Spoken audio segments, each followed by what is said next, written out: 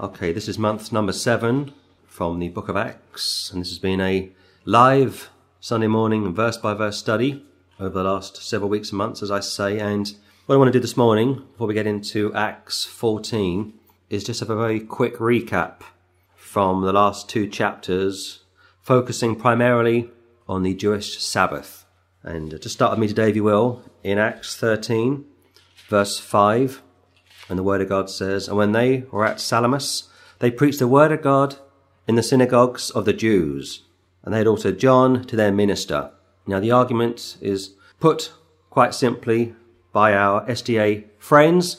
I won't call them brethren, because I don't think they are brethren, and also from our Protestant counterparts in the Pentecostal and charismatic movements, that the Sabbath, the Saturday Sabbath, the Jewish Sabbath, is somehow relevant for those of us today. Ellen White, the founder of the SDA movement, said that to worship the Lord on a Sunday, like today, was the equivalent to taking the mark of the beast. A rather ridiculous statement, but the Word of God makes it clear in Acts 13:5, "And when they were at Salamis," in reference to Barnabas, Saul as well, of course, 2 Jewish apostles, "they preached the Word of God in the synagogues of the Jews." Now listen, if you were a first century Gentile that got saved, you might have heard of Abraham, you might have heard of Moses, and you might have heard of Solomon.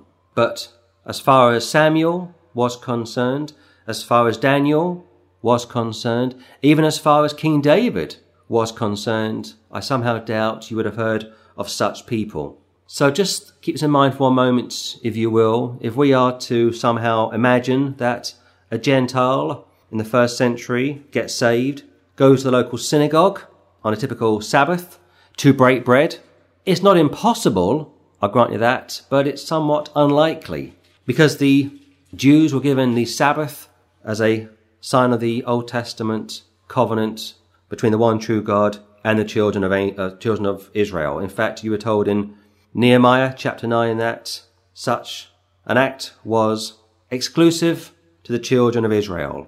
But please go to Exodus chapter 16 and let's see what the Word of God says about this Sabbath. Exodus chapter 16, and I think it's worth just spending a few moments today, if I may, looking at this subject before I get into Acts 14 and, Lord willing, conclude Acts 14. But Exodus chapter 16, look at verse 28, please. "And the Lord said unto Moses, How long refuse ye to keep my commandments and my laws?" Commandments and laws. To enter into the old covenant was quite simply to receive the promise given to the Jewish forefathers. But once you had voluntarily entered into the Old Testament covenant, you were expected to keep the commandments and the laws. And parts of the commandments and parts of the laws involved the Jewish Sabbath. 29, "See, for that the Lord hath given you the Sabbath. Therefore he giveth you on the 6th day the bread of 2 days. Abide ye every man in his place. Let no man go out of his place on the 7th day. On the 6th day bread was given to last 2 days. Abide ye every man in his place. Let no man go out of his place on the 7th day." You are expected, if you were a faithful Jew, to get all of your shopping in, if you will, to do all of your work pre the 7th day, which of course will be a Saturday. So you got Sunday through to Thursday to get your house in order. But Friday sundown to Saturday sundown is when the Jewish Sabbath would commence. So you've got a good 6 days to do your shopping, and I'll keep using that term to make this as clear as I possibly can, to get all of your work done, to plough the ground, to make your living for that week. But on the Sabbath, you are to rest. 30, "So the people rested on the 7th day. So you couldn't even go out of your house on a typical Sabbath. You were in for the night. So when I look at these verses, 26, 27, 28, 29, 30, I find a very clear commandment for no man to go out of his place on a 7th day. Now ask yourself this. If the Sabbath is relevant for today, which the SDA hold to, and some Pentecostals and Charismatics hold to, and some Baptists hold to, how are they going to get to church to worship the Lord? They've got to get out of their homes, get into their cars and drive to the local church building to worship the Lord. But here they are told to stay in their homes. Now most Jews that keep the Sabbath today do just that. They get home from work Friday afternoon, and once the sun goes down, they are in until the next day, until Saturday night. But it's somewhat ludicrous that we, Gentile believers in the Lord Jesus Christ, in the 21st century, are somehow expected to remain in our homes from Friday sundown to Saturday sundown when it comes to worshipping the Lord. On top of that, what would you do if you had unsaved family? Just imagine that for one moment. But one last time, and the Lord said unto Moses, there's no Gentiles present, how long refuse ye to keep my commandments and my laws? He's speaking to a stiff-necked people. He's speaking to the children of Israel. There were no Gentiles present. On top of that, when the Lord gave the keys to Peter in Matthew 16, there are no Gentiles present. And Peter uses those keys from Acts 2 to preach the gospel of the kingdom of heaven to the children of Israel. So if you are Roman Catholic and you are following Simon Peter, technically you are following the wrong apostle. If you want to follow an apostle, it's got to be the Apostle Paul. He was the apostle to the Gentiles. But that piece of scripture from Matthew 16 is solely relevant to the children of Israel. But I'm not through with this theme yet. Please go to Deuteronomy chapter 5. And many times when you get into this whole subject of Sabbath observance, you're dealing with legalism, which is what the Galatians were all about. The Corinthians were very carnal. They would say something along the lines of, well, I'm saved, so I can do what I choose. And the Word of God told you in chapter 11 of 1 Corinthians how many of those people were sick and weak, and some even slept. The Lord put them to death. Whereas the Galatians were saying, we need to be more Jewish. We want to be more holy. We want to be more part of the Old Covenant. We're going to keep feast days, so on and so forth. Both positions are foolish. Both positions are seriously flawed. Deuteronomy chapter 5, look at verse 12, please. Keep the Sabbath day to sanctify it, as the Lord thy God hath commanded thee. Keep the Sabbath day. It's an imperative command. To enter into the Old Covenant, as I say, was simply to believe on the promise given to your forefathers. And once you were in it, you were expected to live a certain way, much like we are in the New Covenant. We get saved in the New Covenant by believing on a person. And once we are in the New Covenant, we are expected to live a certain way. Okay? It's a very similar parallel between the Old Testament and the New Testament. But it says, keep the Sabbath day, Saturday, to sanctify it, set it apart, as the Lord thy God hath commanded thee. But that term, the Lord thy God, was only relevant to the children of Israel. You see, Gentiles, pre the New Covenant, were outside of the Lord's remit. Paul told us in the epistle to the Ephesians that the Gentiles were without hope in the world. And it was those people that will be judged, Revelation 20, based on what they know, not on what they did not know. 6 days thou shalt labour, do your work, get your shopping in, so on and so forth, and do all thy work. But the 7th day, verse 14, is a Sabbath of the Lord thy God. In it thou shalt not do any work, thou, nor thy son, nor thy daughter, nor thy manservant, nor thy maidservant, nor thine ox, nor thine ass, nor any of thy cattle, nor thy stranger that is within thy gates, that thy manservant and thy maidservant may rest as well as thou. It's a complete day of rest for everyone and anything. Everybody and anyone, everyone and anything. It's a complete blanket ban on work of any kind whatsoever. The Lord wants you to rest in reference to the children of Israel, and he wanted your children to rest, and also your animals in reference to work. But how you spiritualize this, how you take these verses and apply it to the church age, is wholly problematic. In fact, I would say it's bordering on a works righteous setup. So verses 12, 13, and 14 are exclusively given to the children of Israel under the Old Covenant. At best, you can spiritualize it and teach the following, that for Sunday, today, those of us which are saved should refrain from doing any work if we can, although some of us may find that somewhat difficult. If you work in the emergency services, that's going to be pretty much impossible.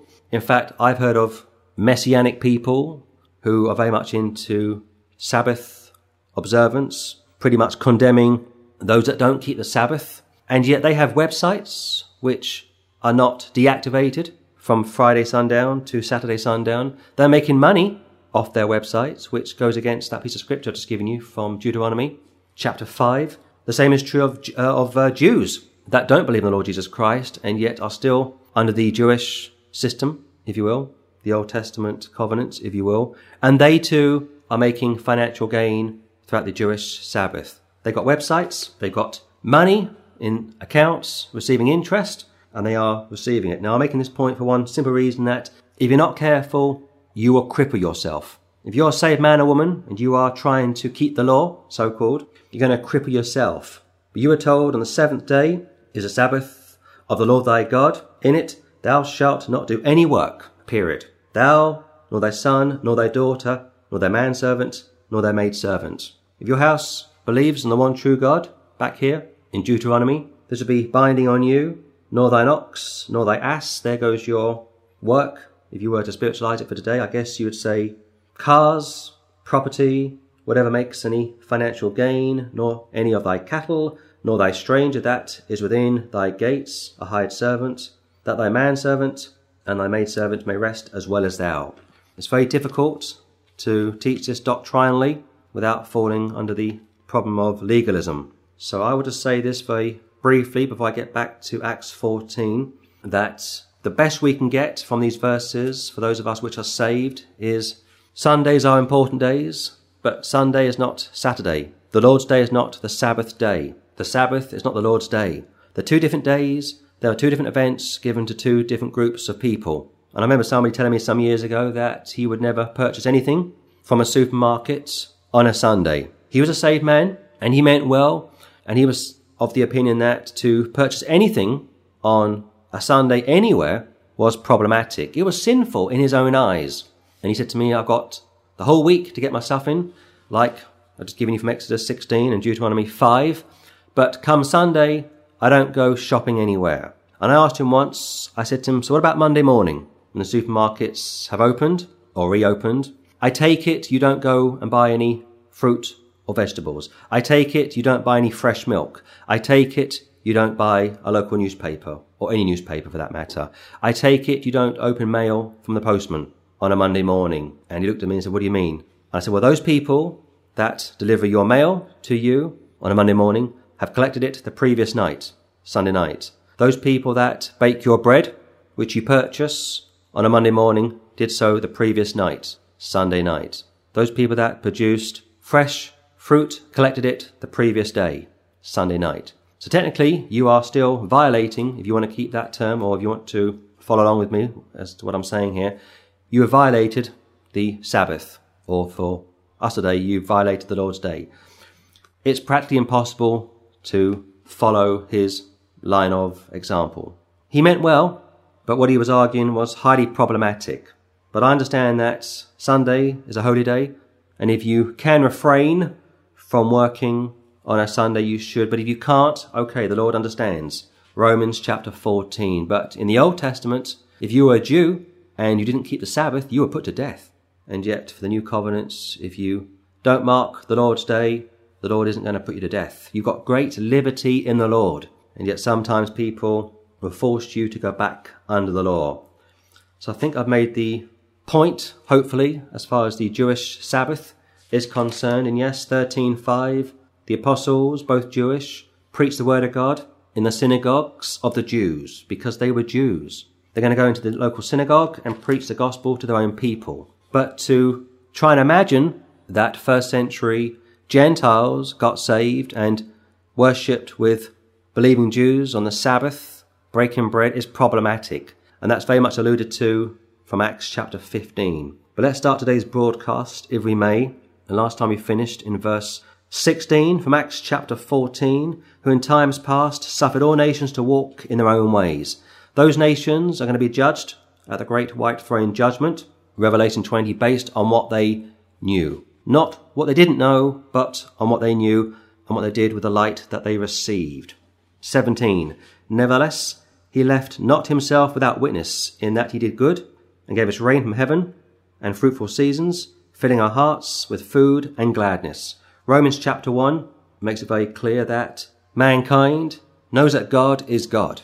In fact, mankind even knows that the God is triune. Now, I don't quite understand that. I know man is a three-part being, body, soul, and spirit, and the Word of God is laid out in three parts, Hebrew, Aramaic, and Greek. And yet the Word of God says that man knows that God is God, man is accountable to God, but it says that the Lord didn't leave himself without witness, in that he did good and gave us rain from heaven. That's true. Matthew 5, the rain falls on the just and on the unjust. And fruitful seasons, filling our hearts with food and gladness. The Lord is good. God is good. He's good if you're saved, and he's good if you're not saved. He's not willing that any should perish, but that all should come to repentance. 18. And with these sayings, scarce restrained they the people, that they had not done sacrifice unto them. Bordering on people worship, this group of people from Lycaonia, pagan savages, want to offer sacrifice to Paul and Barnabas to God-fearing Jewish apostles, trying to put the brakes on. I'm not sure if this group of people were cannibals or not, but they wanted to offer sacrifice. And 18 one more time. And with these sayings, scarce restrained they the people, that they had not done sacrifice unto them. Don't worship us. I can just see Paul and Barnabas telling this group of people that. Don't worship us. Worship the one true God. Turn from these living vanities. Verse 15, which made the heaven, earth, sea, and all things that are therein. But they would understand it because they don't understand the Old Testament. They don't understand the one true God. I doubt this group of people had even heard of Moses or Abraham or Solomon, which goes back to what I've been saying all along. They're ignorant. They're outside of the Old Testament covenants. They're not yet in the New Testament covenant. And they too, when they die, will be judged on what they knew. But here, the apostles put the brakes on. And it goes on to say in verse 19, And there came thither certain Jews from Antioch and Iconium, who persuaded the people, and having stoned Paul, drew him out of the city, supposing he had been dead. Some scholars believe that this is the verse that points to Paul's trip to the third heaven. I don't know when he went to the third heaven. I don't think anybody really knows for sure, but it doesn't stop scholars speculating. But you've got Jews from Antioch and Iconium, which goes back to what I said last time, this remnant, this unbelieving contingent of hostile Jews from organized religion, trying to thwart the work of the apostles, and they tried to persuade the people to attack Paul, like the mob of Jews did in reference to the Lord Jesus Christ, release Barabbas, kill the Lord Jesus Christ, and here, having stoned Paul, drew him out of the city, supposing he had been dead. He's obviously unconscious, that much is clear, but whether this is the scripture which points to his visit and return to the third heaven, we're not told. Verse 20, Howbeit, as the disciples stood round about him, he rose up and came into the city, and the next day he departed with Barnabas to Derbe. He'd just been left for dead. He's come to himself, and he goes back into the city. And some people have made reference to this and the fact that Paul was, on the one hand, wanting to go back to glory. Going back into the city meant death. But there's probably two parts to this city. There's the old city and the new city. Old town, new town. I don't think he actually went back to the exact spot to be stoned again, which I've heard some premillennial teachers suggest. 21. When they had preached the gospel to that city and had taught many, they returned again to Lystra and to Iconium and Antioch, confirming the souls of the disciples and exhorting them to continue in the faith, and that we must, through much tribulation, enter into the kingdom of God. I've heard post-tribulational people cite this piece of scripture to suggest that this is in reference to the post-tribulation belief, but it's not the case at all. You see, faith equals works, which equals sufferings. Okay, you are called to serve the Lord. You got saved, but you were saved under good works, and part of your works is going to result in sufferings, which goes into the judgment seats of the Lord. But this scripture from verse 21, 22, and when they had preached the gospel to that city, they're preaching Jesus, not religion, and had taught many, which suggests some got saved, they returned again to Lystra and to Iconium and Antioch, confirming the souls of the disciples. If you are a saved man or woman, you are a disciple. Whether you are in a church building or not, you are still a disciple by definition because you are now born again. And exhorting them to continue in the faith. That's imperative. You get saved by grace, and you kept saved by grace, but you are to continue in the faith. There's 2 verses which point to, you are my disciples, if you continue in my word, and also, he that endureth unto the end, the same shall be saved. Now that piece of scripture is from Matthew 24 in reference to the tribulation period, but we can spiritualize that and apply it to our own lives in reference to getting a full reward at the judgment seats of Christ, and that we must, through much tribulation, enter into the kingdom of God. But what you can't get from this piece of scripture is the post-tribulation doctrine held by certain groups of people. And when they had ordained them elders in every church and had prayed with fasting, they commended them to the Lord on whom they believed. Elders are selected from within, a typical meeting, Acts 6, and then they are ordained. You can't be ordained to be an elder.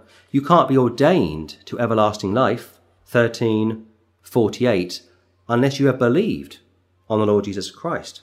And I made the case last time that Calvinists misapply this piece of scripture to suggest that you were chosen before the foundation of the world to be saved, when in reality you got saved in time and then you were appointed to life everlasting. Here you've got elders, not a one-man pastor, being ordained, being appointed in every church, probably a house church, not a local synagogue, which was just for the Jews, and had prayed with fasting to make sure they got the right people. They commended them to the Lord, on whom they believed. So you see 13:48 and 14:23 fit together like a glove. You get saved by believing, and then you are appointed, if you are the right candidate, to become an elder of a church. Let's say you are a politician, you stand for election. You put yourself forward to be elected. You put yourself forward to be appointed. You put yourself forward to be ordained, if you will, to that position of trust. It's the same sort of theme here. 24, and after that, they passed throughout Pisidia. They came to Pamphylia. And when they had preached the word in Perga, they went down into Attalia, and thence sailed to Antioch, from whence they had been recommended to the grace of God for the work which they fulfilled. Back to Syria, which for Paul was the headquarters, whereas the Jerusalem church was very much for the Jews, which goes back to what I said all along. Thou art Peter, and upon this rock, Matthew 16, here are the keys of the kingdom of heaven. Whatever you bind on earth is bound on earth. Whatever you loose in heaven is loose in heaven, so on and so forth. And that is what is happening in Acts chapter 2. But here, Paul, the apostle to the Gentiles, has been recommended to the grace of God for the work which they fulfilled. It goes back to Syria. You've got 2 churches. The church of Syria, very much filled with Gentiles, and the church of Jerusalem, very much filled with Jews. One last time, Peter, the apostle to the Jews, the Jerusalem church, keys of the kingdom, Matthew 16, Acts 2, versus Paul, the apostle to the Gentiles in Syria, who gets the gospel of the grace of God, who is given the rapture and great mysteries which beforehand was unknown. 27, when they were come and had gathered the church together, they rehearsed all that God had done with them, and how he had opened the door of faith unto the Gentiles. That's what this is all about. Paul is the apostle to the Gentiles. He's not interested in keeping the Jewish Sabbath or feast days. He's going to write about this in Galatians. In fact, if you were a Jew pre the new covenant, you would meet in your local synagogue every Saturday, and you go up to Jerusalem at least 4 to 6 times a year to keep the Jewish feast days. The Gentile had no place. He had no business going up to the temple. He had no business being a part of a typical synagogue. But a Gentile that got saved would be part of a house church, a local house church, a local body of believers, if you will, and they would meet in people's homes, not in synagogues. And let's conclude today's broadcast in verse 28, if we may. And there they abode a long time with the disciples. The door of faith was open to the Gentiles, and here they, Paul and Barnabas, abode a long time with the disciples. But this will lead up to Acts 15, which we'll look at next week, in reference to you must do this, you must do that in order to be saved. But I've laid the foundation, hopefully, Lord willing, clearly, I hope, today that the Sabbath was for the Jews, not the Gentiles. And if you keep the Sabbath for today, you need to follow Exodus 16 and Deuteronomy 5. And on top of that, you can't make any financial gain whatsoever during the Sabbath. And if you want to spiritualize the Sabbath to the Lord's Day, do so carefully. And if you do so, keep in mind what I said about Sunday trading, about buying your goods on a Monday morning, which were made the previous night. It's highly problematic. It's almost impossible to really achieve. But there you are, 28 verses. And as always, hopefully you were able to read along with me in your King James Bible. But this has been a 7th month study thus far. And I am still estimating that in total, this look at the Acts of the Apostles will last a good 12 months. But I'm out of time for today's broadcast, and I'll finish there in verse 28 and pick it up next week in Acts chapter 15.